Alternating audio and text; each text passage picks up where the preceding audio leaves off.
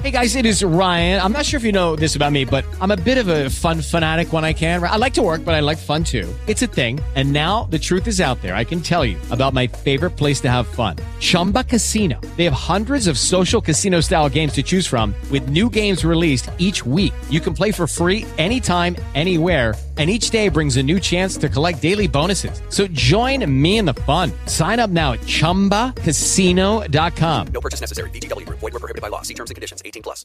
Blog Talk Radio.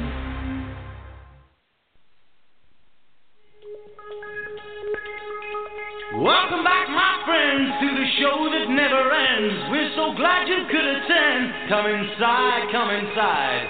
There behind the glass stands a real blade of grass. Be careful as you pass. Move along. Well, do we have a special presentation for you this evening? Myself, Sean Palmer, Seth Kamens, Nabate Owls. It's the triumvirate, the Three Musketeers, whatever you wish to call us, the Three Idiots. We're all here, and we're here to discuss the Hall of Fame. Seth Kamens, Nabate Owls. Seth, how you doing? I'm good. Jake and I are ready to roll as I watch my beloved Terps losing at Penn State right now. Woo! And Syracuse will start at 8 o'clock. And Nabate, who is in the greatest of moods this evening, how are you, sir? Yes, indeed. I'm all right, all right. Ready to get it rocking and popping. All right? Great. So yes, just so everybody's aware, this is going to be the format of tonight's show. So we have 8 Hall of Famers. It's a yes or no contest. We're going to try and convince you one way or another whether these 8 players should be in the Hall of Fame. All retired, all eligible for the Hall of Fame as of today. We have baseball first. We'll go to football, basketball, and then hockey to end because we all love hockey. Well, at least I do. But most of us like hockey. So we'll start it off. We're going to take 3 minutes per person. So one person will go first, then the second person will go after. Obviously, that's the way it works. Then we'll have a little bit of a discussion, and then we'll move on, and we'll see how we can go through this. So with your first 3 minutes, we have Nabate Owls with the positive for Jeff Kent. Why should Jeff Kent be in the Hall of Fame? Mr. Isles. All right, here we go. So Jeff Kent, yes, indeed.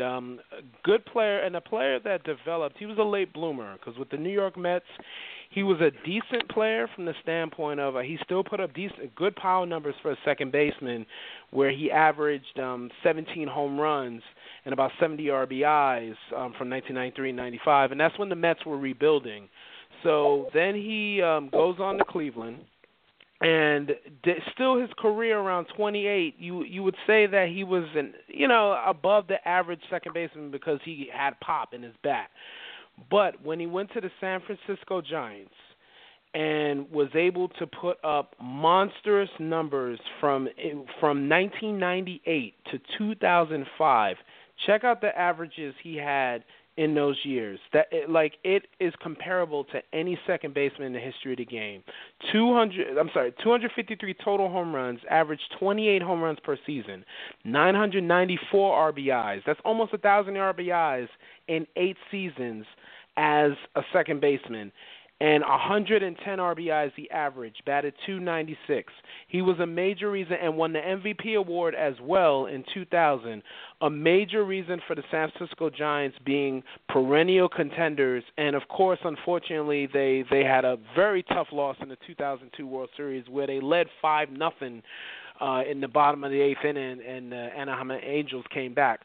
But Kent, pretty much when you compare him offensively to all of the second basemen in the history of baseball, he's up there in the leaders. 1,518 RBIs, 377 home runs, 290 batting average. That is Hall of Fame numbers for a second baseman.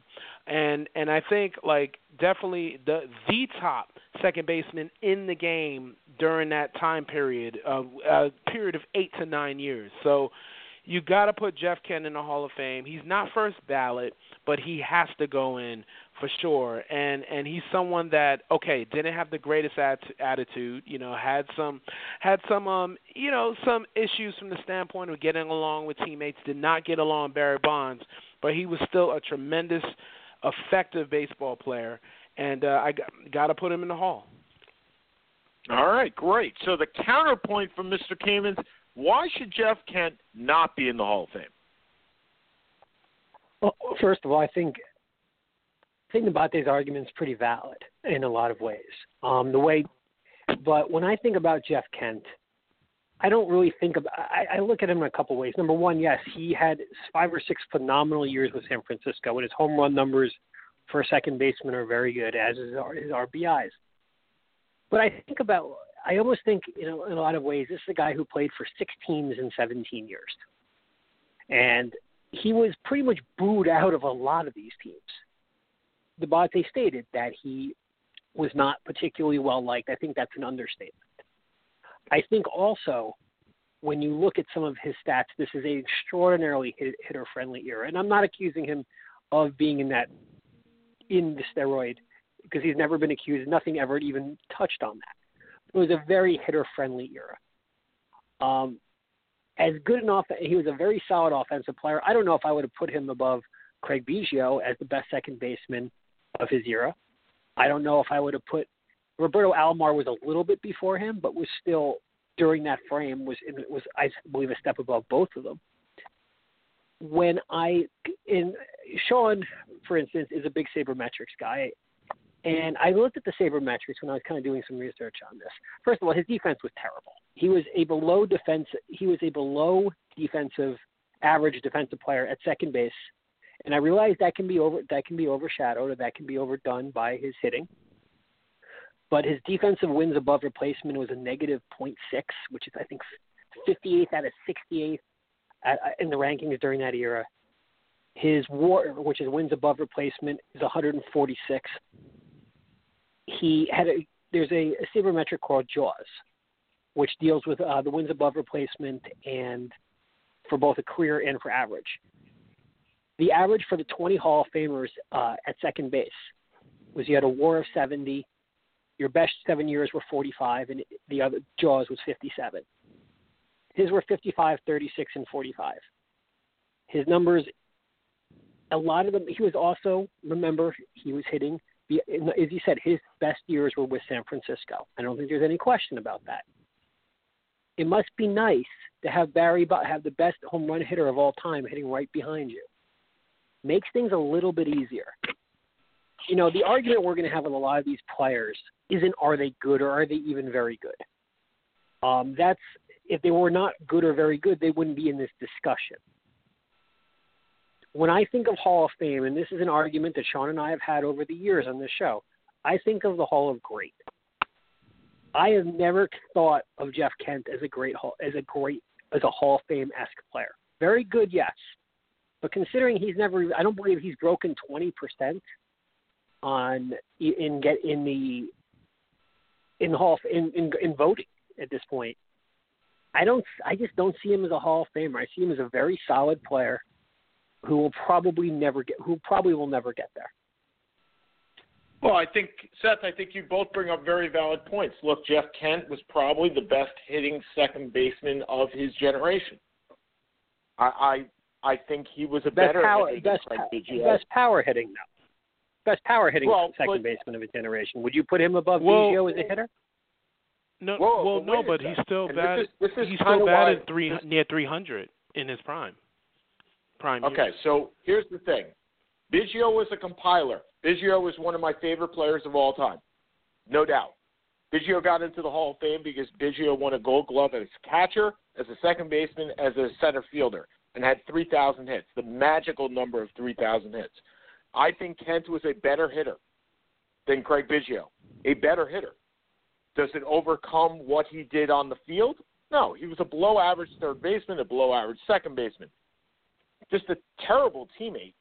But if you want to go 7 teams, then you have an elimination of Reggie Jackson, you have an elimination of Terrell Owens, you have an elimination of a lot of Hall of Famers. So I'm not sure the 7 teams really does anything for me. Nabate, go ahead. And also one thing about Kent batted behind Bonds. Bonds batted third, Kent batted fourth. He was the cleanup hitter for that team as well. So whenever Bonds got on base, Kent made sure to get him in You know, like he can always depend on Kent to be hitting behind him. So Kent didn't bat in front of Bonds; he batted behind him in those lineups, those San Francisco Giant lineups. And just in general, like, you know, you look at, like, there are not many second. Also, there have been atrocious defensive players that are in the Hall of Fame. There have been DHs that, like David Ortiz, that's going to go into the Hall of Fame. You know, not comparing them both, but at least Kent played on the field, and you have someone as recent as Daniel Murphy, who has been a prolific hitter over the past 2 seasons now, because he was the MVP in the National League this past season to me. But you know, that's the thing. Like, you still have fielders in the Hall of Fame that weren't, you know, people that weren't great fielders in general. You know, Mike Piazza wasn't the greatest fielder who just got inducted. So, you know, you have to look at what made him effective during his time and during when he was prolific. 110 RBIs, averaging 110 RBIs in a 9-year stretch is unbelievable for a second baseman. It really is. So Seth, and final he also point, had double we'll move on. Mm-hmm. I'm looking actually at kind of the stats that are similar for players. Forgetting the second base aspect, but even from a hitting standpoint, Dave Parker, Miguel Tejada, Scott Rowland, Jim Rice, Luis Gonzalez. These are the people who's coming up as similar in that level. Very good players, although Rice is a Hall of Famer, and that's debatable as well. But a very good player. But yes, he was fourth and Bonds was third. But having Bonds anywhere in that lineup next to you, in front of or behind, is certainly going to impact the pitching. And I'm sorry. No, go ahead. You can. I'm sorry. I didn't mean Nabate, to interrupt. Okay. Oh, okay. But also too, remember, without Barry Bonds in his late 30s with the LA Dodgers, late 30s into 40 years old, he still was able to average over 20 home runs and average around 80 RBIs and bat around 290 in his late 30s without Barry Bonds. All right, guys. A very good player. We have to move on here. We have to move on from here. I do like the fact that Seth is utilizing baseballreference.com. We can certainly tell from his statistics going on here. Nabate has some excellent points. And since these two are at it again, I'm going to go with Seth first. Tell me why Mike Mussina is not a Hall of Famer. To me, it's a little bit more of a difficult argument than the Kent. Mussina, I'm going to use a word that you actually used with Craig Biggio. Mussina, in a lot of ways, was a compiler. He was a very good pitcher for a very long period of time. Jim Cott-esque, Tommy John-esque. But I think he won 20 games one time in his last season, in the last game he ever pitched, in the last game of the season, I believe. He was a solid 17-win guy for a very long time. He never won a Cy Young. His total wins was decent, nothing special. His career ERA of 3.7 was, I think, 3.68. Would be the third highest ERA for any Hall of Famer, behind Red Ruffing and I forget the other guy, but he's even older than I am. I think he's from the 1890s. Mussina was a very, very good pitcher. But again, I go back to the point I always seem to make with these. Was he the best of his era? I don't think so. Was he among the best? He's in the ballpark. I have less of an argument with him making it than with Ken, and I think he eventually gets in. But to me, he's a very, very good, a borderline Hall of Famer, which I would go either way on and not really give a second thought to. It's interesting because the pitching, certainly you said he has no special numbers. His wins are not special. However, I think in the concept of pitching these days, you may not get to those special wins anymore. You may not get to the 300 number, and 250 may be the new 300. And that's something that we have to take a look at with John Smoltz getting in, Curt Schilling looking to get in. There will be a lot of pitchers coming up in the next couple of years that will not have that magic 300, and a lot of precedent is going to go on. Now, Nabate, tell me why Mike Mussina should be in the Hall of Fame. All right. Well, I have to say the Moose was pretty much from 1992 when he started. He was an all-star. Had a 2.54 ERA, 18 wins, 5 losses. From 1992 all the way basically to 2004, 2005 when he was with the Yankees, signed a big free agent deal. He's been one of the best pitchers in baseball in his era. He finished in the Cy Young voting, in the top 5 of the Cy Young voting. He finished 6 times, finished in the top 6 8 times. Won also, too, he won 5 Gold Gloves. So that shows that he was one of the best fielding pitchers of his era as well. So he wasn't one-dimensional just being a good pitcher. Also, another thing with Mussina, the durability, major durability, and this is like the last time we saw pitchers, pretty much, we see pitchers compiling innings. Mussina from 1995 to 2003, 9 straight years, he had over 200 innings pitched by far in each of those seasons. Pitched over 220 innings in 6 of those years. So you look at in 5 of those years, and also pitched 241 innings in 92. So the durability, the fact that he was a top 5 pitcher in the American League for over a 10-year period, and also remember the Baltimore Orioles, the last time they were really contenders, he was their ace. Then after 1997, they didn't make the playoffs until 2012. Then they made the playoffs 15 years later. He went to the Yankees in 2001. He was the rocket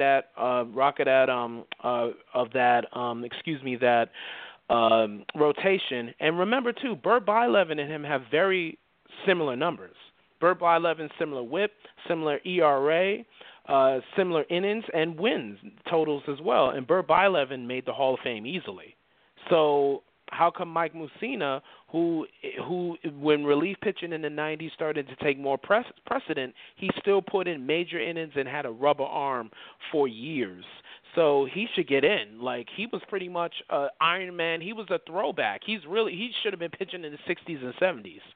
So basically Mussina is a Hall of Famer, great fielder as well as a good pitcher, and also in the postseason, he was very effective in the postseason. He struck out more than one strikeout per inning, as well as had a 3.42 ERA, 7-8 record, but still was solid in the postseason. Had dominant outings. So Mussina, that longevity, as well as his versatility as a player, gets him in the Hall of Fame. And like I said, you compare him to Bert Blyleven, it's their numbers are even. Well, Blyleven certainly did. We all know Bert Blyleven's one of my guys, and he has been my guy for much like Tim Raines. He's your pitching version of Tim Raines. But Bert Blyleven didn't get in easily. He got in on his 14th attempt. But Blyleven has some things over Mussina, and I'm not saying Mussina's in or out, but Blyleven certainly has some things over Mussina. Number one, he wasn't easily in. He got in on his last year, so. That's my mistake. That's my mistake in the debate. Thank you for the correction on that. Absolutely. So that's number one. Number two, Bert Blyleven had 59 shutouts in his career. I don't know how many Mussina has. I didn't do the research for this, but nobody has 59 shutouts anymore, and those are complete game shutouts. But Mussina had 23. Bert Blyleven. He had 23. You hit the Bert Blyleven button, and I was kind of like, But also Blyleven had 1,000 more. But the reason why I compared though, sorry. Was Mike Mussina ever the best pitcher on the Yankees? Yes. There were a couple of years that he was. Yes. I would concede that. He never won a championship, unfortunately, with the Yankees. He was there for 2001 when they lost. You know what's messed up about that? 2000 they won a championship. That was his last year with Baltimore. Then in 2009 after they won the 2009 was his first season away from the Yankees when he retired and they won the title. Oh man. Yeah. So he had Don Mattingly syndrome. Yeah, it's actually very similar. The issue with Blyleven, number one, Blyleven openly pretty much solicited votes for the Hall of Fame, if you remember, more than anyone I've ever seen. He had 1,000 more strikeouts, and he also played on a lousy team for the most part of his career. Yes, they won championships in '87 and '90 or '91, but they were terrible for the crux of his career. And I mean, this is a very difficult. This is as borderline to me as he gets. He led the league. He led the league in wins once. His ERA was not special. His strikeouts were not special. His fielding was special. He was probably one of the 2 or 3 best fielding pitchers of our generation. I can see the argument either way. I think eventually he probably does get in, but as I said, I'm not going to give. I wouldn't give. As a Yankee fan, I thought he was a class act as well, so I would like to see him get in, but I'm not pushing one way or the other. And I think in a down year, he will. I just don't think it's happened yet. Or it certainly hasn't happened yet. Just so you know, but can I get my response? Yes, Nabate. Yeah, go ahead, Nabate. Go. Yeah. In my response, and that's what I was saying about Blyleven. He pitched in a pitcher's era where pitchers were throwing 250 to 320 innings per season. Frank Tanana, Nolan Ryan, Steve Carlton, those guys. So that's the thing. So of course he would be able to get wins, but he also had a lot of losses with those terrible Twin teams. But that's what I mean with the difference. Mussina was still, his winning percentage was much better as well. He had a 63.8 winning percentage as well. So that's the thing. That's what I'm saying. He was able to have a rubber arm, and he was a throwback compared in the 90s. Relief pitching set more of a precedent, and he was able to get decisions, leave the game, and be able to get decisions without having to pitch 9 innings like Blyleven did. So that's what I'm saying. And remember, you cannot take away the 5 Gold Gloves. I think we talked about defense with Jeff Kent earlier. You said that was a detriment to Jeff Kent being a Hall of Famer. Then the Gold Gloves should really enhance Mike Mussina being a versatile player. You will absolutely get no argument from me. Just so you know, 2 things, and then we'll move on. 1, Blyleven won 3 championships because he won 1 with Pittsburgh, so that's important to note. Number 2, who's the man that has the most Gold Gloves for any pitcher in history? Jim Cott, I think.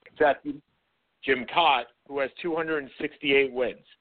So it's just an interesting side to what we're looking at with Mussina.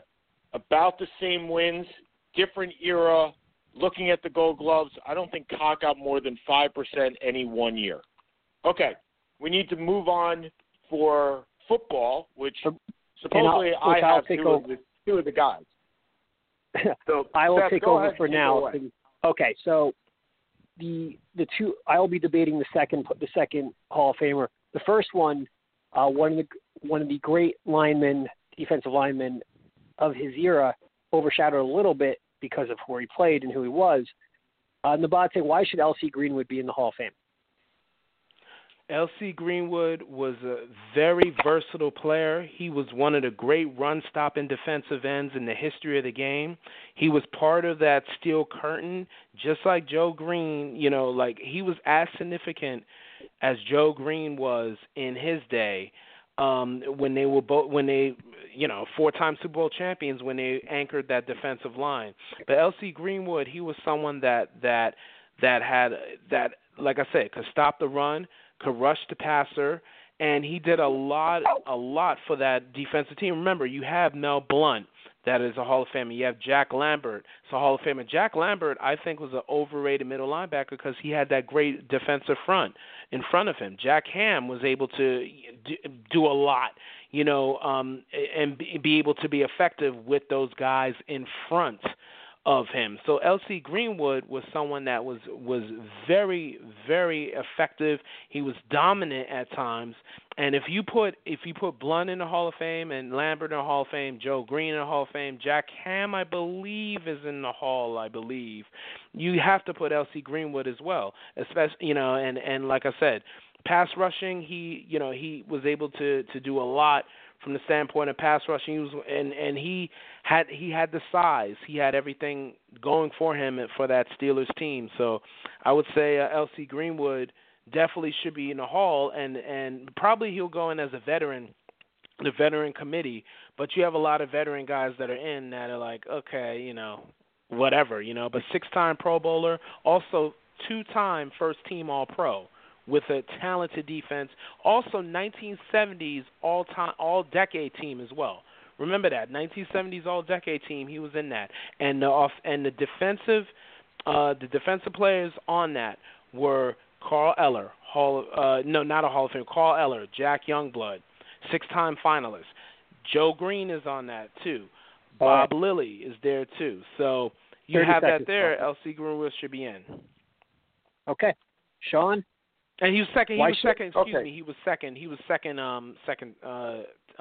team actually. Okay. And 6-time finalist. So. Okay, Sean. Why should L.C. Greenwood not be in the Hall of Fame? Okay, so I don't necessarily have deep roots in this. When we did all this strategy, it was a 1 through 5, and I come squarely on a 3. And the reasoning I have this is very simple. You cannot induct a whole team. It just doesn't work. This isn't like the 1980 Olympics team that got inducted, or a tag team in the WWE Hall of Fame. You cannot induct every dealer from that team. And when we were talking about Jeff Kent before, hold on, we were talking about Jeff Kent before. Seth minimized Jeff Kent because he played on a team with Barry Bonds. Nabate, I get your point about Lambert. I get your point about him. But some of that also has to apply to L.C. Greenwood to me. You have Mean Joe Green in the middle that's taken up 4 guys. So, of course, you're going to be able to get around the corner a little bit better when you have a guy in the middle that's taken up all those men. Donnie Shell's not in the Hall of Fame for that very reason. Donnie Shell should be in the Hall of Fame too. But you know what? You can't induct the whole team. I don't necessarily dispute the fact that L.C. Greenwood will get into the Hall of Fame. In fact, I believe he will. My point is that while dominant a defense it was, not every player did it on its own, they're all his merit. So the fact that you can't induct everybody, and the reason he hasn't been inducted so far, I truly believe, is because the Hall of Fame Veterans Committee has the same concept that I do. There are just too many of them in there. So that's the reason he hasn't gotten in. It's going to take some time. I think Greenwood eventually does get in. Like I said before, I had him as a 3. It's not a 1. It's not a 5. It's a 3. So let's go with that. I concede this, and I'm going to concede the next Hall of Famer too, because I had him as a 3 also. I don't understand why I'm doing football, but it's okay. So you know what, Nabate? You win. Game on. Induct him tomorrow. We're good. The reason you were probably not included in the Mike Mussina argument was because you would have brought up Burt Blyleven, and that was just not tenable for this discussion. Darn it!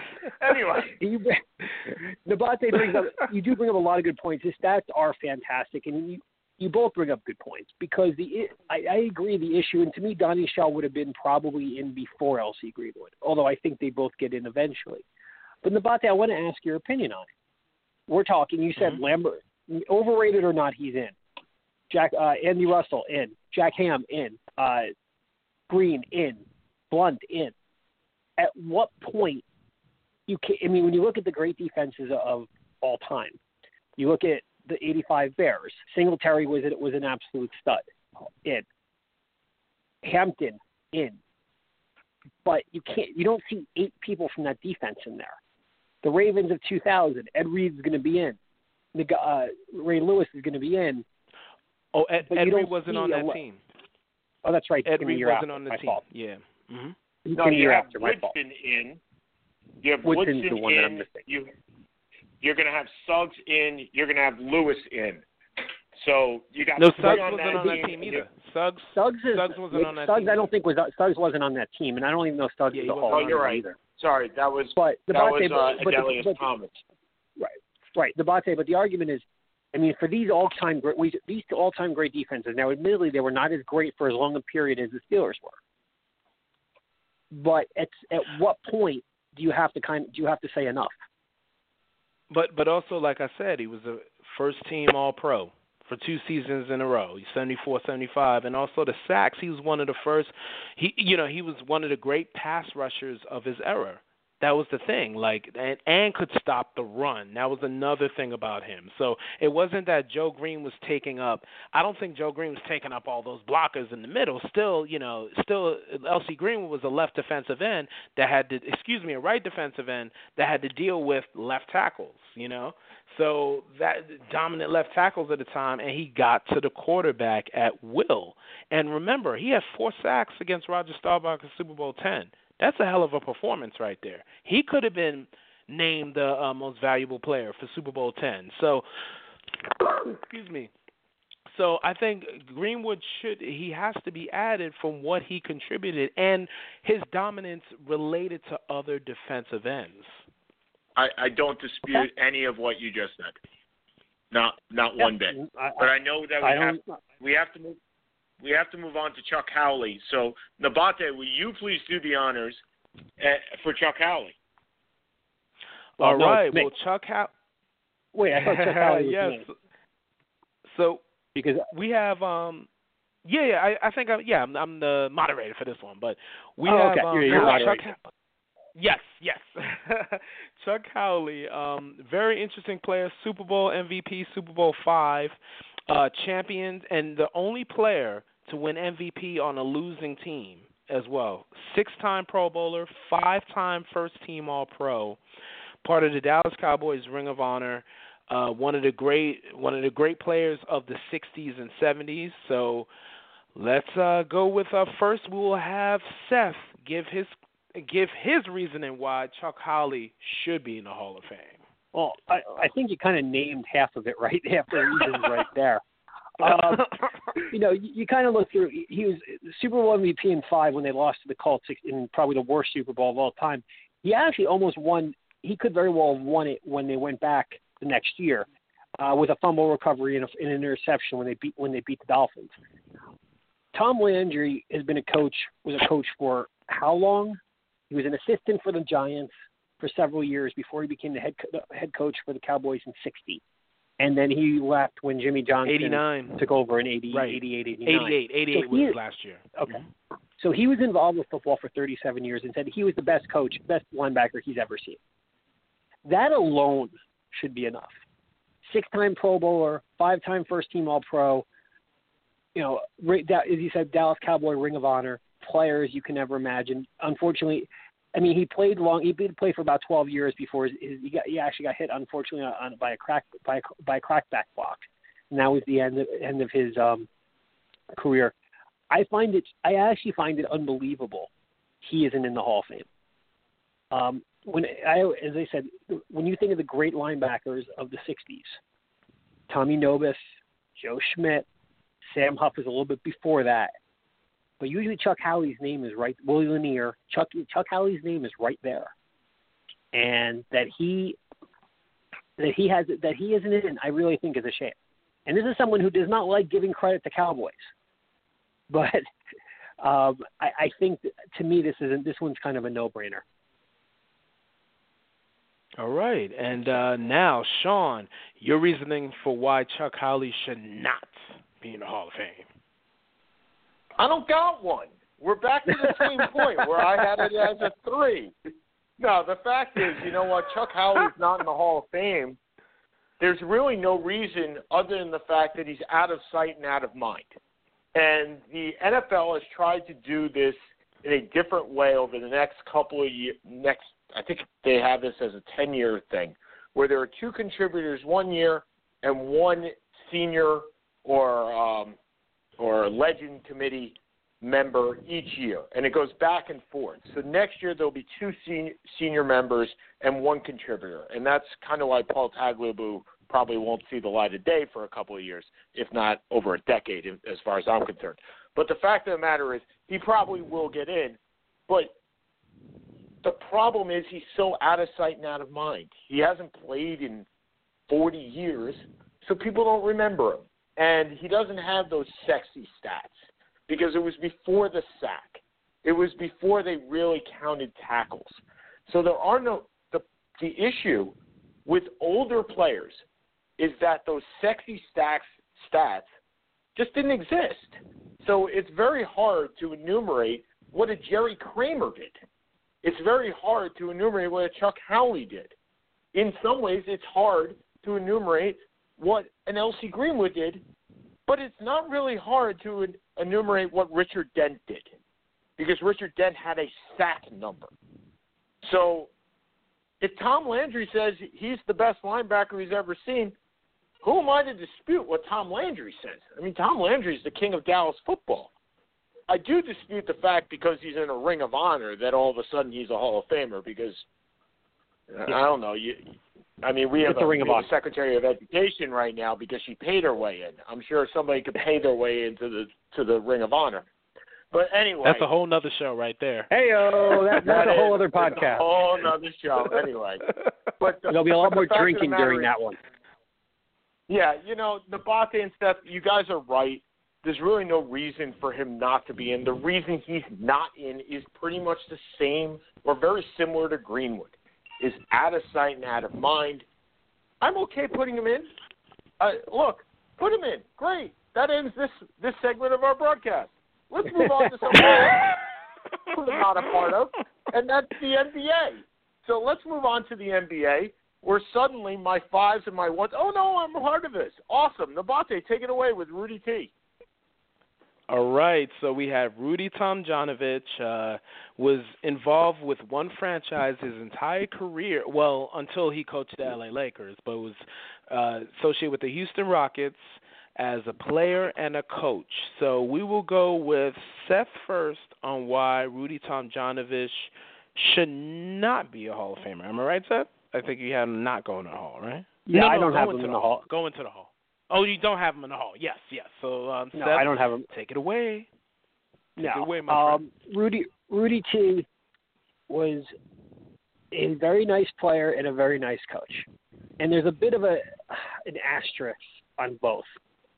Rudy T, went to Michigan, as his number retired. Of course, when we're talking professional basketball, we're talking basketball Hall of Fame. We have to include college as well. But he's a 5-time All-Star. But his stats really, unfortunately, when he got punched by Kermit Washington in 1977, after 5 or 6 years, he never came back the same player.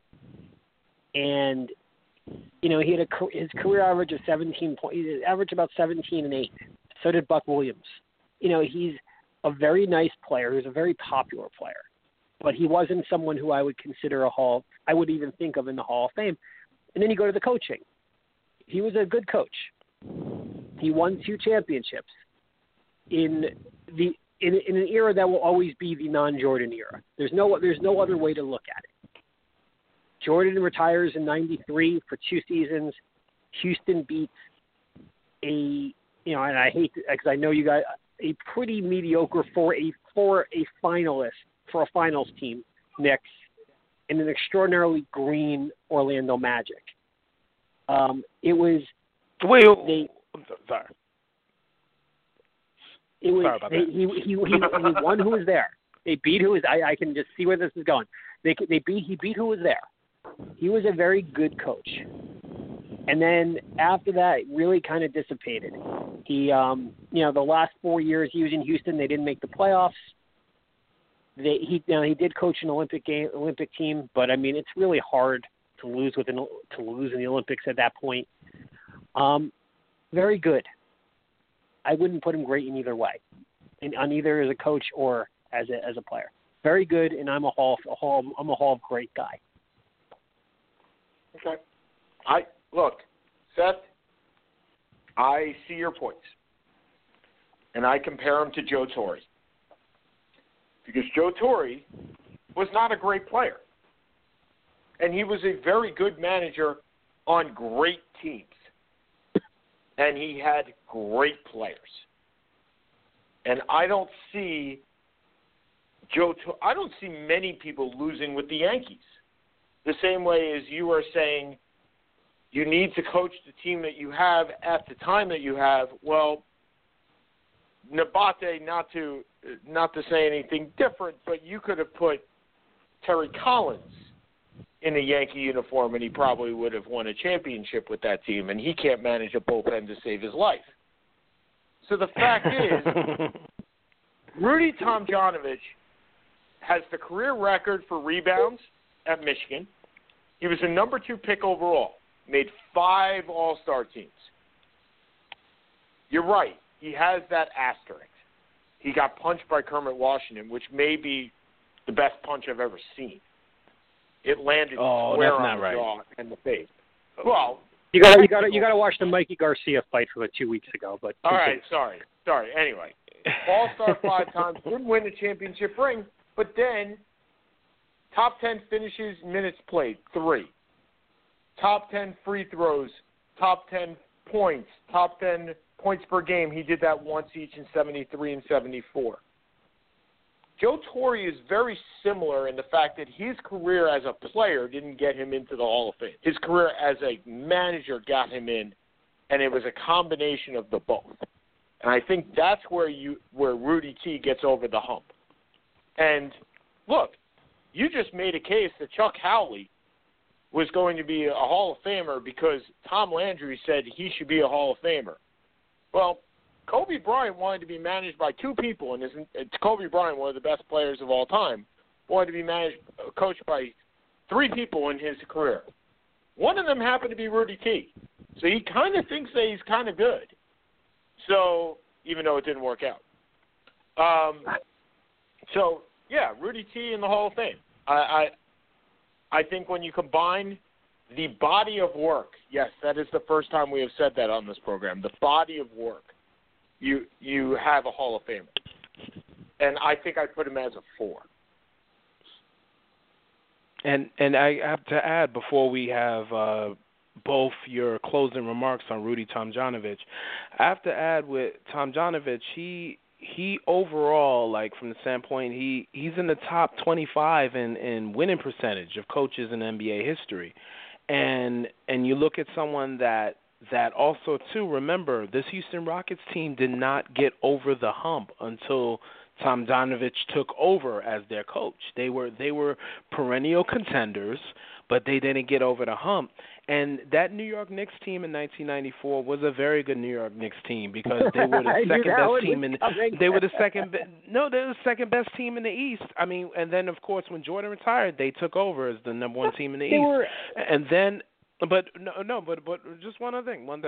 And another thing about Tomjanovich is that a 6-seeded Houston Rockets team in 1995, no 6 seed has ever won the NBA championship, and they had a great run, and that was to Rudy T, and they defended their title.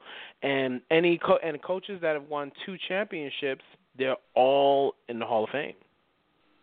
Well, I remember the run well. I remember Mario Ellie hit a huge 3-pointer in Game 7 against Phoenix to get him. I don't remember if it was the conference semis or the conference finals, but I remember the run that they had. That was when they brought in Drexler halfway through the year. The semis against Phoenix. Okay. Semis. Mm-hmm. Okay, I'm doing it off the top of my head. And they came back from a 3, and that's it. 3-1. They came back from a 1-3 deficit, and they were the road team in Game 7. Mm-hmm. Yeah, yes, they were. But you compared him to Torrey, and I understand that. But Torrey won 4 championships in 5, or was it 5 championships in 6 years? 4 championships in 5 years. Went to another one the year after. Tomjanovich went to 2 championships, both without Jordan there. He didn't lose. They didn't lose to Chicago at any point. They didn't make the finals any time before or after that. The Knicks team was a good team. It was not a great team. They were a good team. Orlando was a very, very, very young team. Even if they had made another final or something and lost to Chicago, I can see the argument a little bit better. I have trouble seeing it going to 2 championships. I just do. Good coach, very good coach. So, but I'm not a Hall of Famer in my mind. Seth, I did love hearing that you said a very you said a very good Knicks team. That just means that they weren't just a very good team. They just happened to be a good team for the Knicks. I was just curious which one that was. Oh, man. Hey, my Nets team is 8-42. Ladies and gentlemen, this is coming from a Knicks fan, so I jest. But the fact is, you know what, Seth? I don't dispute what you just said. And I'm doing a lot of that this evening, is not disputing. And if you saw my Tom Brady article, I'm totally in the non-dispute with Seth these days. But the fact is, I don't dispute it. I just have, where do you draw the line? He doesn't have to be Phil Jackson to make the Hall of Fame. He doesn't have to be the best coach ever. He just has to be in comparison to other coaches. And as Nabate eloquently put, when you win 2 championships, history says you're in the Hall of Fame. That's it. Tom Coughlin going to the Hall of Fame? What's that? Well, that's a different sport. Different sport. Different sport. I was saying history in the NBA. History in the NBA. But I made one. I want to say 2 things before we move on. 2 quick things. Sure. That my mistake. Casey Jones is the only one not in the Hall of Fame. He's as a coach. He's not, but I believe he's in as a player. So, and then also too, that top 5. I don't know the order. I forgot the order.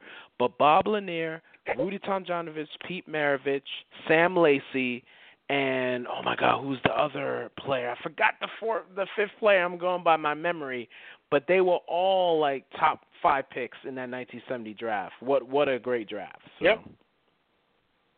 So anyway, so we had Nabate and Seth arguing one malcontent happily in baseball, and now we move over to the other malcontent, which happens to be in Detroit.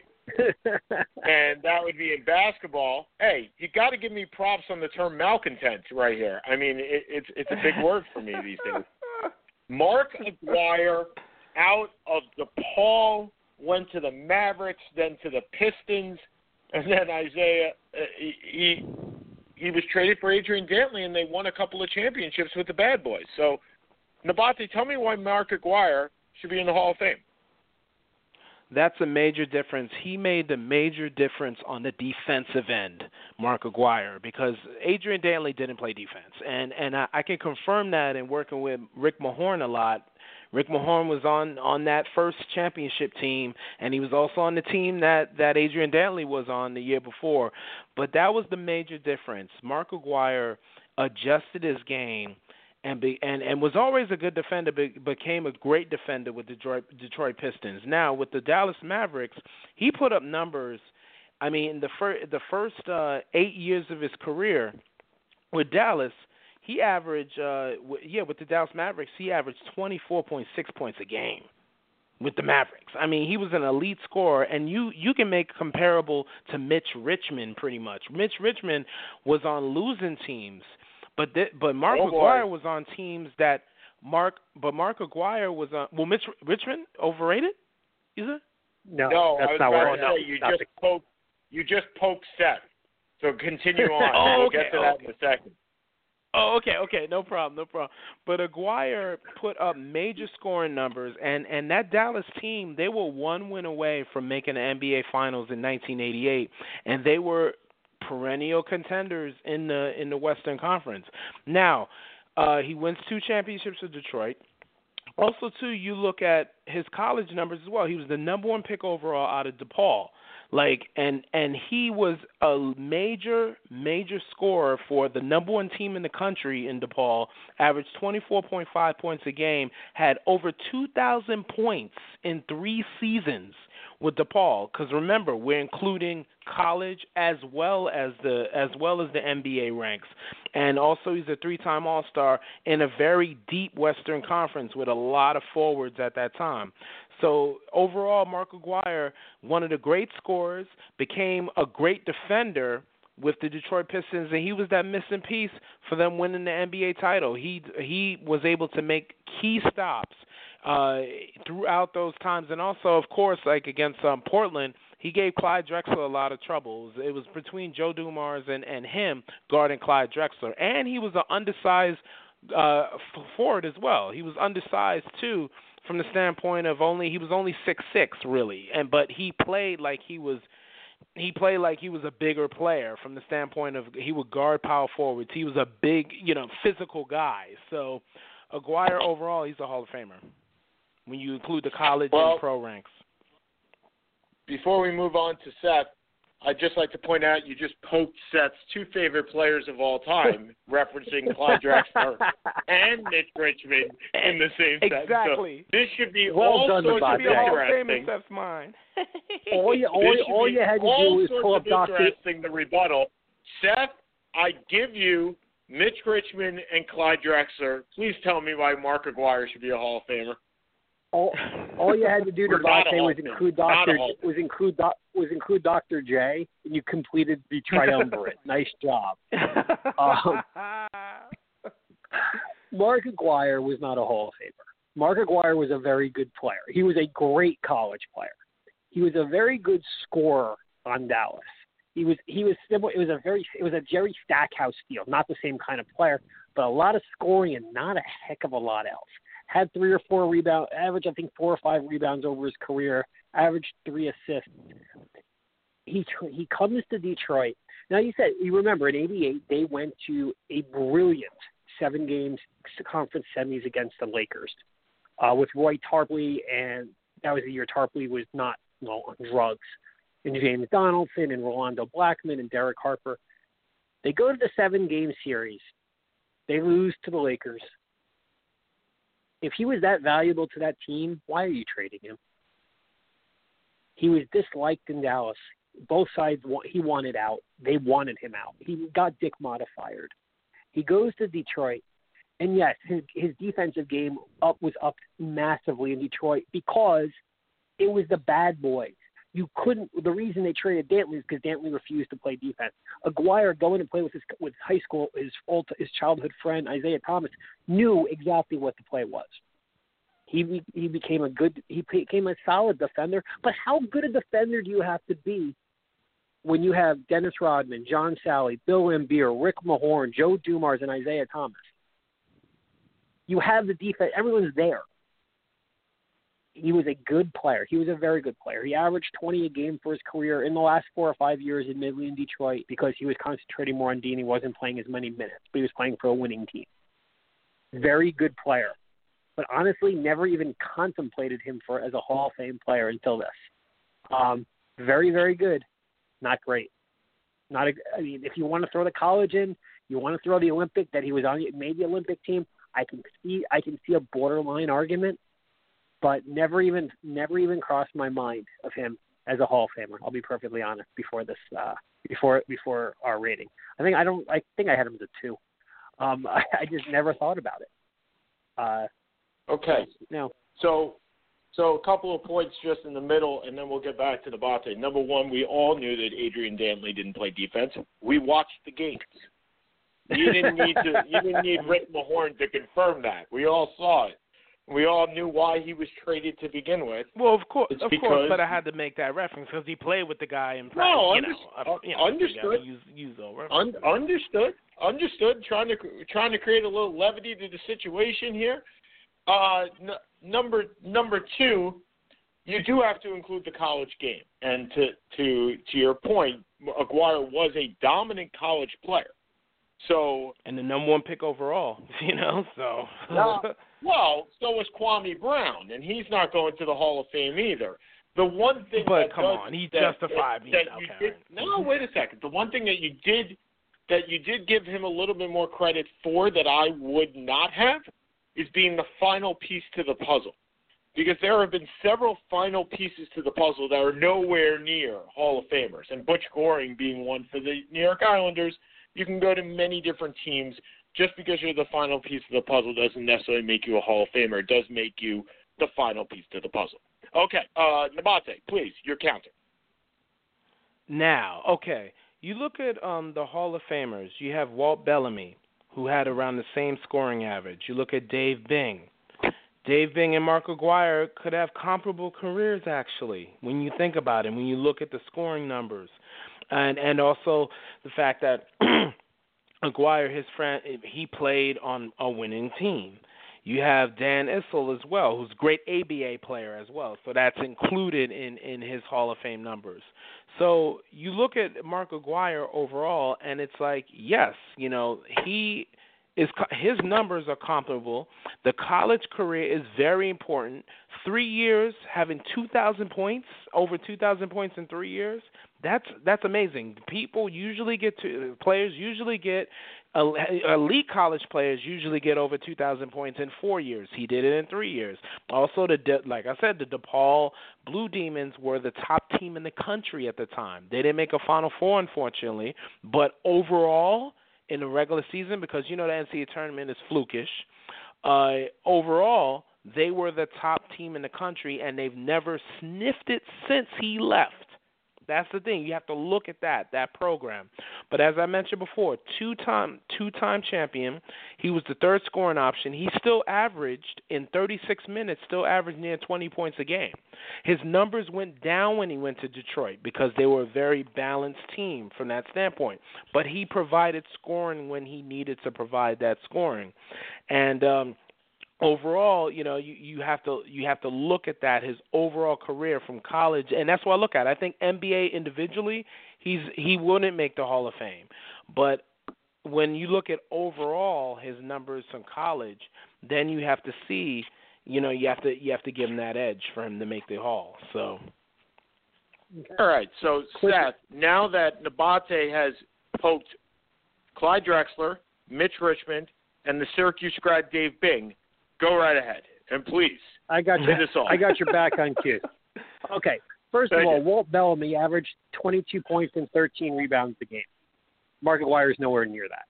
Dan Issel averaged 22 points and 10 rebounds a game. Mark Aguirre is nowhere near that. I'm Dave talking Bing about the NBA. In the NBA. Yeah. NBA. Okay. Dave, well, you can only judge Walt Bellamy and Dan Issel by where they played. You can't judge Dan Issel strictly on playing for Denver in the NBA because he played his prime years in the ABA. Dave Bing was a member of the All NBA 50. I don't think you can argue. I don't remember seeing Mark Aguirre's name anywhere near there. But Walt Bellamy averaged 20 points. He averaged the same as Mark Aguirre, Walt Bellamy, and had 8 more rebounds a game.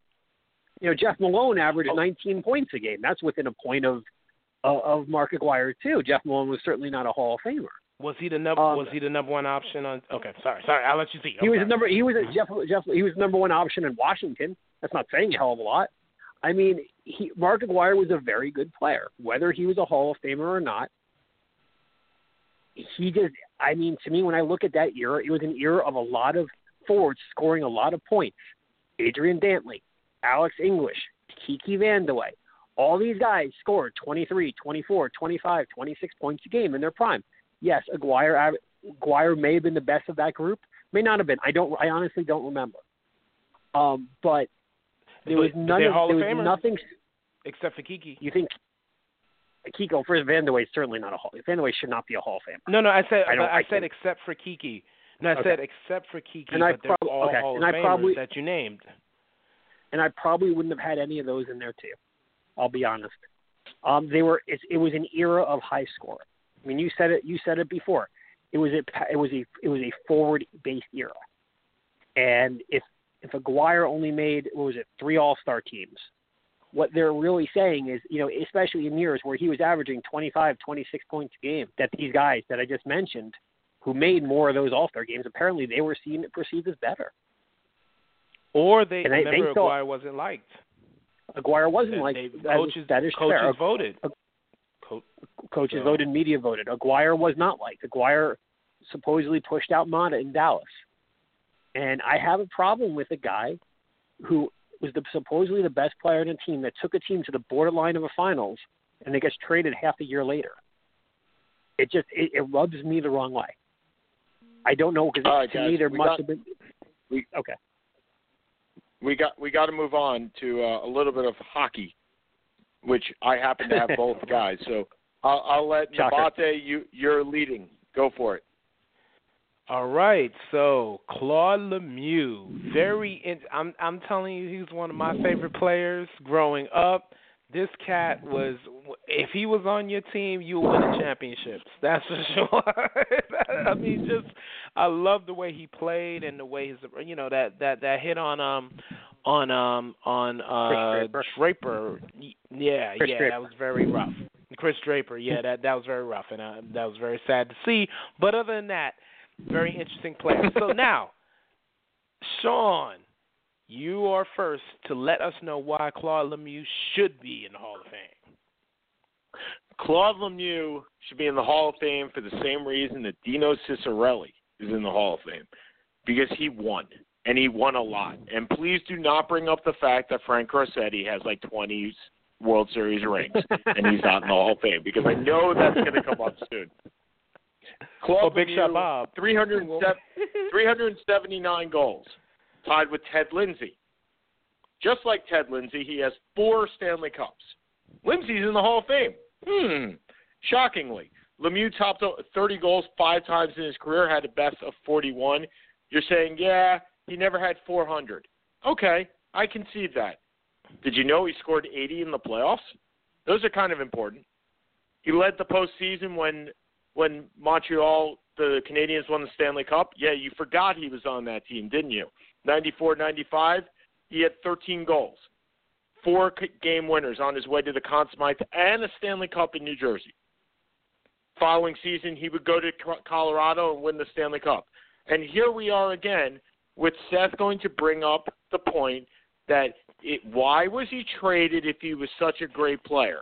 Well, in hockey, I think it's a little bit different than most sports. Hockey, you get those ringers. Hockey at the deadline, one guy can make a difference. And they are traded a lot more than they are in any other sport. For God's sake, Wayne Gretzky was on 5 teams, and he's the best player in NHL history. Bobby Orr was on 2 teams. Yeah, you forgot he was on Chicago at the end of the year, at the end of his career. Gordie Howe. For all those reasons. What's that? Gordie Howe. Gordie Howe with the Hartford Whalers. All of these players. Lemieux was the 4th player to win a Stanley Cup with 3 different teams. 3 different teams. And even more so, he played on the World Cup team for Team Canada. And still, they finished 2nd. The next year, he was again in the Stanley Cup playoffs. Shockingly, if you wanted to win, this was your guy. He played when he was 43 years old. I can't skate, and I'm 40. So, I mean, there has to be something to that. So the fact of the matter is Claude Lemieux deserves to be in the Hall of Fame for the very same reason that Dino Ciccarelli does. And I get that Dino had 600 goals. But Claude has 4 cups. Dino don't got no 4 cups.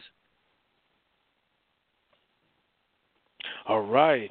So now, coming up on Seth on why Claude Lemieux should not be in the Hall of Fame. Go. Dino Ciccarelli, as you said, had 1,200 career points. Claude Lemieux is nowhere near that. And I really don't have an issue with Claude Lemieux playing for 3 different teams. Again, I agree with you. Hockey is a very different sport. However, there is one thing that does kind of come into play a lot. And we joke about it on our show that we don't take it seriously because we don't. How could a guy be in the Hall of Fame who never made an All-Star game? How is that even possible? And yeah, Claude Lemieux never made an All-Star game. Not one. Clutch player? Yeah, he had some great playoffs. The playoff series, the Devils' playoff series in 95. He was fantastic. Should he have won the Conn Smythe? Probably Marty Brodeur should have won it, or Scott Stevens should have won it, but you can argue either way. I don't have an issue with that. He was an instigator. He was a pain in the ass. According to Cam Neely, he was a gutless puke. He was a guy you loved having on your team. He was a guy you hated playing against. But that doesn't make him a Hall of Famer. That makes him a pain in the bleeping ass. And that's the guy he's the glue guy. He's the guy you love to have. I get why the Devils wanted him. I get why Colorado traded for him. I get why Detroit had him. Montreal had him. I understand that. But his stats were mediocre. He never went to an All-Star game.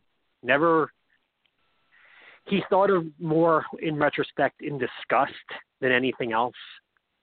Yes, he played a long time. Hockey players tend to do that. But but he's not a Hall of Famer. He's not even. I wouldn't have even thought of him again. You know, when I went to a list, it was interesting. I went to a website, not in the Hall of Fame, and it ranked the top 100 players in each sport, not in the Hall of Fame. Claude Lemieux didn't make that list. He was in the honorable mention below that. He was not a Hall of Famer. He was an instigator. He was a clutch scorer. He was a tough guy. He was a guy I wanted on my second line in a Game 7 anywhere. But that doesn't make him a Hall of Famer. A Hall of Famer. Ooh, a Hall of Famer. That just makes him clutch. With a politically incorrect comment. Now that we're blaming all over the place. That's another podcast. Exactly. Okay. But before we go to Sean to give his closing argument, Lemieux, to me, he's like a glorified Big Shot Bob. Glorified Robert. He's the Robert Horry of hockey, pretty much. Except he produced more from the standpoint of scoring. So, and I mean, like I said, I love Lemieux, but he's someone that I mean, when you look at his overall numbers and not making an All-Star team, that really kind of takes him out of the mix for being in the Hall. But that's just me. But anyway, so Sean, you're next with your closing argument. There are definitely hockey players that have not made the All-Star game that are in the Hall of Fame. I can tell you that flat out. 100% there are hockey players that have not made the Hall of Fame. Hockey All-Star game, talk about a glorified exhibition.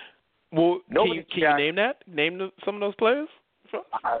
You want me to go find out? By the end of this broadcast, I will have that name for you.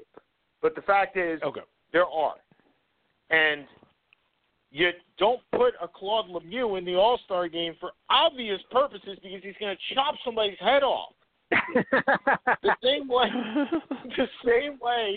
as I would like. I'm going to go find out how many All-Star games Dino Ciccarelli made. Because I don't think there were that many either. Maybe one or two. Clark Gillies made one. I know that for certain. One All-Star game. He's in Hall of Fame. Just because you're an All-Star doesn't mean – an All-Star's a glorious, like I said, glorified exhibition game. I get what you're saying. I do. However, 80 goals in the playoffs. 80 goals. John Smoltz. That's his whole resume. That's Kurt Schilling's whole postseason resume right there. And granted, I just picked one that was and one that wasn't. But you're going to get to that point where you're going to say, look what he did in the postseason. Look, Mariano Rivera made his name in the postseason. He did. I'm not saying he wasn't a great regular season pitcher, but he is going to shoe in the Hall of Fame, while Trevor Hoffman, who has very similar regular season stats, will not.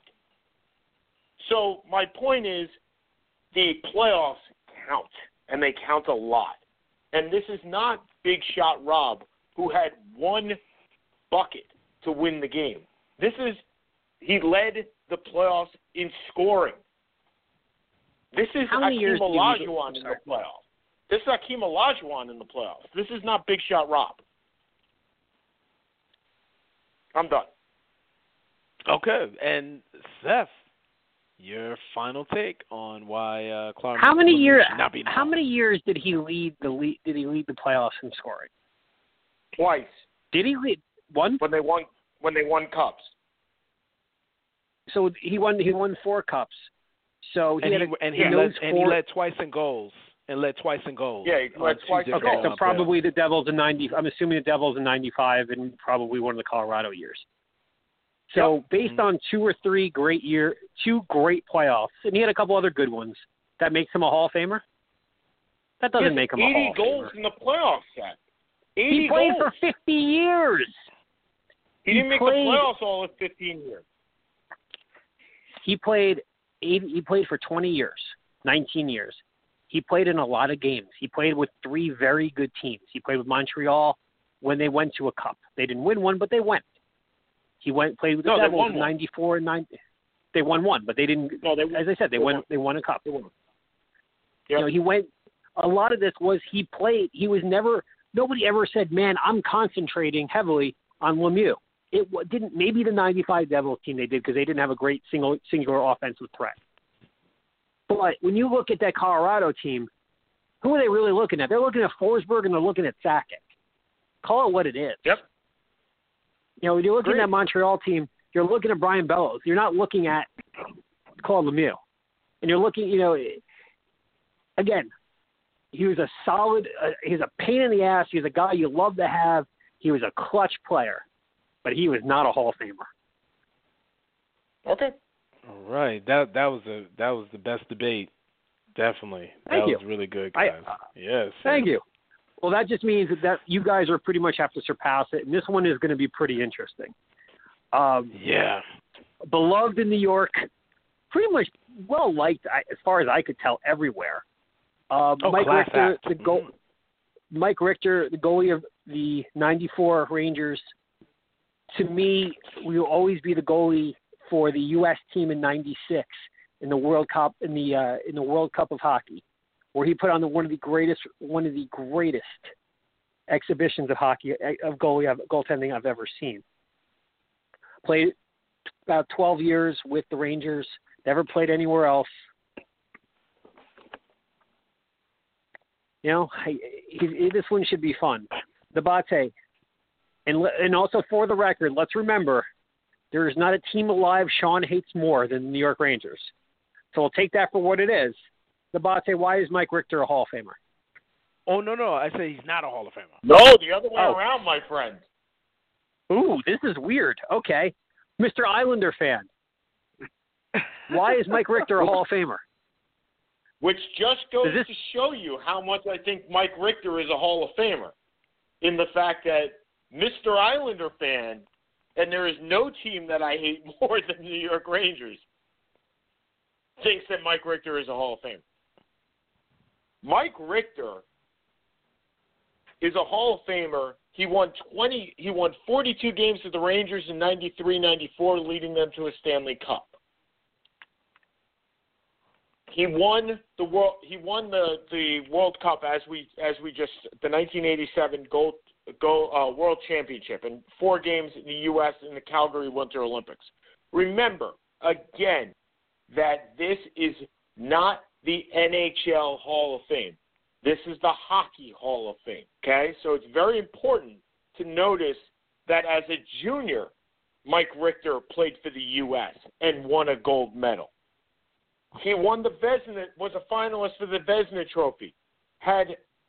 He had a couple of bad seasons, I understand. Was an all-star to Seth's point, needs to be an all-star. Of course, to make the Hall of Fame, you need to be an all-star.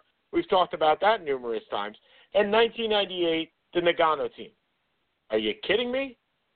This guy is an absolute Hall of Famer for the reasons he stopped the streak with the Rangers, where I didn't think that would ever happen, and unfortunately it did. They haven't won since, to Nabate's point, that all of a sudden Hall of Famers have to be like the star stud and then they lose after he leaves. So they haven't won a Stanley Cup since he left. Not that they won one before he was there. So he was the missing piece too. So I can put all the buzzwords that gets Mike Richter into the Hall of Fame. Mike Richter is a borderline Hall of Famer. I will tell you that flat out. He is not a perfect Hall of Famer. He has a record of .301 and .258 with a goals against of 2.89 in the NHL. And I'm sure that's what Mr. Isles is going to bring to the table in about 30 seconds. But if you take his body of work, both the juniors, the college game, the World Cups, the Olympics, and the fact that he was an NHL goalie with 300 wins, this man is a Hall of Famer. All right, and let me tell you, Richter, and there's not a team I love more than the New York Rangers.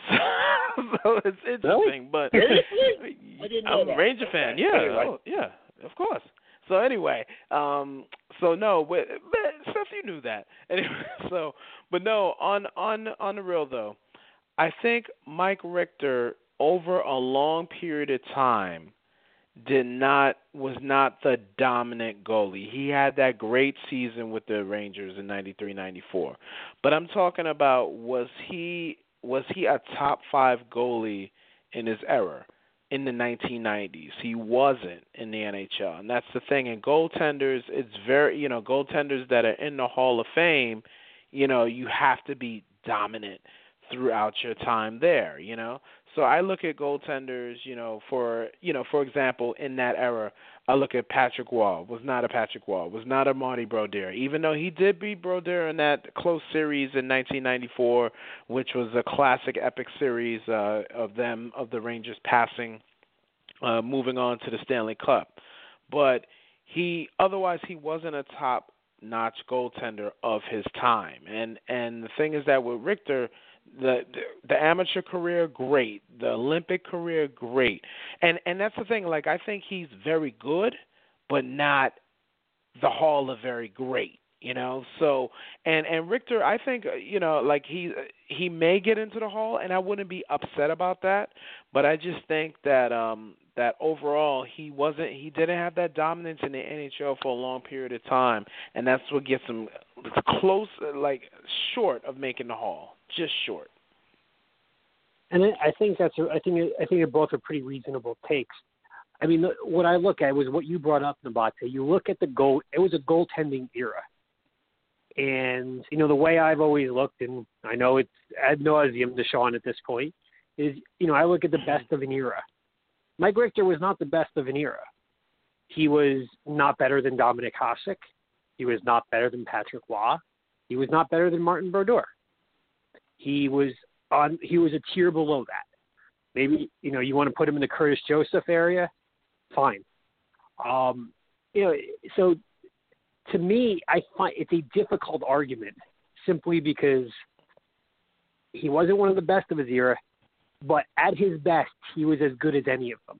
It was just to me too short of a period of time, as you said. I mean, Sean, the argument you seem to be making is 300 wins. His performance in the Olympics in the '96 World Cup, which you actually didn't even bring up, which was the best I've ever saw him play. I mean, is that that's enough to get him there? Yeah, that's enough. Like I said, I think he's a borderline Hall of Famer. He's not a Dominik Hasek first ballot. Well, first ballot is irrelevant, but Dominik Hasek Hall of Famer, where he's a slam dunk guy. But I think internationally, he makes it. And I think you're going to have a similar argument with Curtis Joseph when it comes time for him, which will be next year, I believe, in the NHL Hall of Fame. So you're going to have a similar argument as to whether he should make the Hall of Fame. Now, Curtis Joseph does have a lot more wins. So, and I believe he has a lower goals against, but certainly something that we have to do. So let's bring this back around. Sure. Okay. Go ahead, Nabate. Oh, one more thing, too. With the Vezina Trophy, he only finished in the top 5 only twice in his career. So that's another thing, too. Like if he was and the Vezina back, basically it was the top 3, really, that would get recognized, and that was only once. So, and that was his rookie season. But I think it was a travesty that he didn't get more consideration for that one season. He was only 6th in the Vezina, which I don't even know what in the world were they thinking. It's just weird, So, it was a goalie era, as Seth said. We talked about this last week, and we have about 12 minutes to go, so I think we should touch upon this. We have a Hall of Fame discussion going on right now, and we just had the NFL declaring their Hall of Fame. And Jake is obviously playing a piano of some sort. Seth is trying to do something. Oh, Jake's playing? Oh, okay. Jake's all right now. I got it. Now we have to have Jake. We have to have. You may want to mute me for about 30 seconds. Okay, no we problem. Have muted Jake. Anyway, so we have to have Jake transcribe Herbie Hancock solos. There you go. Transcribe some Herbie Hancock. So the fact is, Nabate, we have Terrell Davis making it after 4 years. 4 real years. What do you look? Seth and I discussed this last week. I was totally not on board with the Terrell Davis election, and he got elected. Seth, we both got it right. We both got 7 guys. We just got the wrong 7 guys. Well, yeah. I'm not too proud of myself for getting Morton Anderson in when Terrell Owens didn't. Yep. I just. Ooh, Morton Anderson's the best kicker ever. Yeah, but at the end of the day, he is still a kicker. Before Vinatieri. Oh, he's in the argument. Terrell Owens is a Hall of Famer. I'm shocked.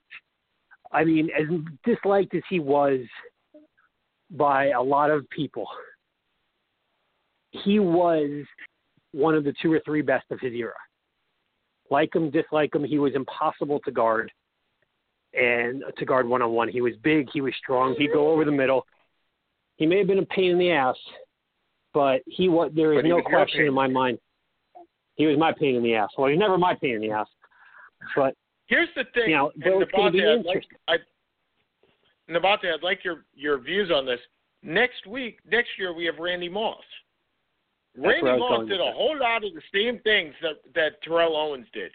Do you think he's going to get docked nearly as much? That's a great question. I think really when you think about it, Randy Moss actually had worse off the field issues. Marijuana, was kicked off of the Marshall team, I believe. He was kicked off that team. No, kicked off of Notre Dame. Went to Marshall. Kicked off Notre Dame. I'm sorry. Yes, it went to Marshall. Yes, and Florida State as well. He got as well, but that's before the NFL. Hold on, guys. Let's remember. For football, hold on, Nabate. Let's remember for football, it actually is the Pro Football Hall of Fame. So no. That's what I'm going to get to. No, but that's what I'm going to get to. He still had controversial moments with the Minnesota Vikings, but Terrell Owens, though, Terrell Owens never got in trouble with the law. Terrell Owens, a lot of people said that he was a great teammate. And also Terrell Owens, in the one Super Bowl that he was in, Terrell Owens had 150 receiving yards, while Randy Moss somewhat disappeared in his game against the Giants when he played and when the Patriots were playing for a perfect record. So, and Terrell Owens also was more physical than Randy Moss. Terrell Owens blocked. He was stronger. Randy Moss did not like to go down the middle. T.O. did. So I'm just saying they're even from that standpoint, and it's a shame. I think Randy Moss should get the same flack that Chris Carter got, that Terrell Owens is getting. Randy Moss should still get the same flack, And one more thing before we move on, before we stay in the conversation, before you guys have something to say, Jason Taylor, how is he in the Hall of Fame? He was not one of the top 10 defensive ends in the history of this game because of his sack numbers. What? Class act and everything. But come on now. Nabate, I'll give you the reason. It's very similar to what I was saying before. You have a sexy number. You have a sack number. You have a defensive player of the year. I believe it was in 2011, maybe 2001. I believe it was one of those two, maybe 2001. The fact is, you have a sack number. You have a sexy number. Neither Seth nor I picked Jason Taylor to go into the Hall of Fame last week. Neither one of us. And I was shocked that he was in there. Seth, what do you think? Were you shocked? I wasn't shocked because he's well-liked. I don't believe he belongs there. But I wasn't shocked. I was shocked. To go to your Owens-Moss argument, the thing about Moss is, as bad as he was, Moss has rebuilt his image. Moss was pretty good in New England, meaning there was no issues, and he got a lot of publicity and a lot of play there while that happened. He's in ESPN right now, where he's rebuilt his image and is a pretty good announcer. I actually think that's why he gets in next time over Owens. Think he was a better all-around player than Owens? No.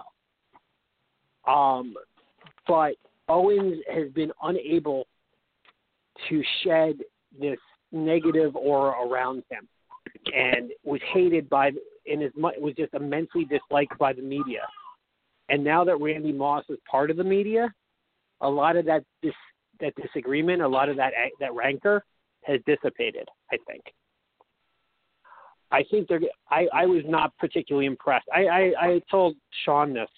I thought this was one of the going in, looking at this group, I thought this was one of the weakest classes I had ever seen. There was nothing out there. To me, the best player in that group was Terrell Owens.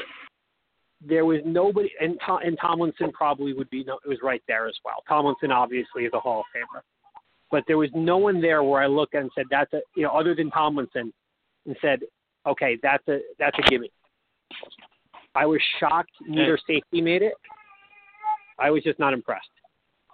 Yeah, and for me, but one safety that made I was even more shocked that neither one of the safeties made it, right? I mean, the fact that there's no Dawkins and no Lynch. Yeah, I was, and that Jason Taylor made it was just something of an anomaly to me. I was kind of, what are they thinking? And unlike the other sports, especially baseball, which will now be incredibly transparent, and they must release their votes, the NFL seems to not want to be doing that. And it's interesting, too, with Jason Taylor. I'm looking at his numbers, his career. I'm like, it's kind of interesting. He was all-decade team in 2000. He won Defensive Player of the Year 2006. Three-time All-Pro, six-time Pro. I'm looking at his numbers. I'm like, interesting there. But one player, before we move on from the talk of because we got to talk about Super Bowl, one player, Kenny Easley, much deserved. He was the second best defensive player in the 80s behind Lawrence Taylor. No question. And Ronnie Lott will even tell you that, you know. And he didn't have the talent. Kenny Easley didn't have the talent around him like Ronnie Lott did, you know. So props to him, the enforcer being in the Hall of Fame. Yeah, Seth and I both had him in. We got 4 minutes left until we got to the park. So give me, Nabate, give me one quick take on the Super Bowl and what you see for the Falcons going forward. I think the Falcons are in very good shape going forward. They have, remember, 6 of their core players, Deion Jones and Keanu Neal and Vic Beasley. Those guys they were all drafted within the last 2 years. So you look at them, and you also look at Desmond Trufant he didn't play. So he's coming back. So that's another thing. So that adds another element to their defense. I think the Falcons are going to be fine, but they just have to, I think it was just bad coaching decisions. And they'll come back because they have a young core. They have a couple of years where they can be able to still have that same core and not have to worry about, you know, paying them and making sure they stay, you know. So I think they can win the Super Bowl in the next 2 or 3 years. They have a good core. Seth, you got 1 and minute. Matt Ryan is getting better as he.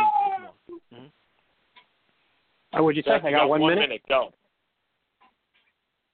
Job in recent memory. How they don't run the ball 3 times with an 8 minutes with an 8-point lead with 3 minutes to go is unfathomable. You know, some of you saw on Facebook, Sean, and you can hear Jake's commentary on it in the background. Sean, wrote a letter, posted on Facebook for Back Sports page saying, conceding to me that, Brady is the greatest of all time after this. And, I get no great satisfaction out of it. I'm not a Brady fan. But, I mean, the reality is it's subjective. It will always be subjective. I know Nabate considers Peyton Manning the greatest quarterback of all time. I believe. I could be wrong, but I think that's what we've discussed in the past. Yeah. I don't know how to compare Otto Graham. I don't know how to compare Johnny Unitas. But to me, one game doesn't cement Brady. But when you look at the his surrounding players to come back from 25 down, it's an incredible reflection of what this guy means to that team. And but it shouldn't be based on one game. Is what I'm saying though. He's not the best of all time because of this comeback. He's either the best because you think he is or because he's not. And that's what I think people have to kind of get off the dive on. So 1 minute left. My letter was basically a cementing of it's not necessarily just because of this one game, but this one game puts it over the top for me. And that's the reason why I made it in the first place. So if you'd like to check out the letter, it's on Seth and Sean Sports page on Facebook. Please check us out. Thank you so much to Nabate Isles for joining us tonight. We had a great time. Pleasure, gentlemen. Thank you for having me. Thank you. Yeah, absolutely. Next week we'll go into the NCAA basketball because you know what? we haven't talked very much about it, and the Maryland team is looking pretty good. So for Seth Kamens, Nabate Isles, and myself, Sean Palmer, thank you all very much for joining, and have yourselves a great week. We'll check you out next week. Bye-bye. Peace, everybody.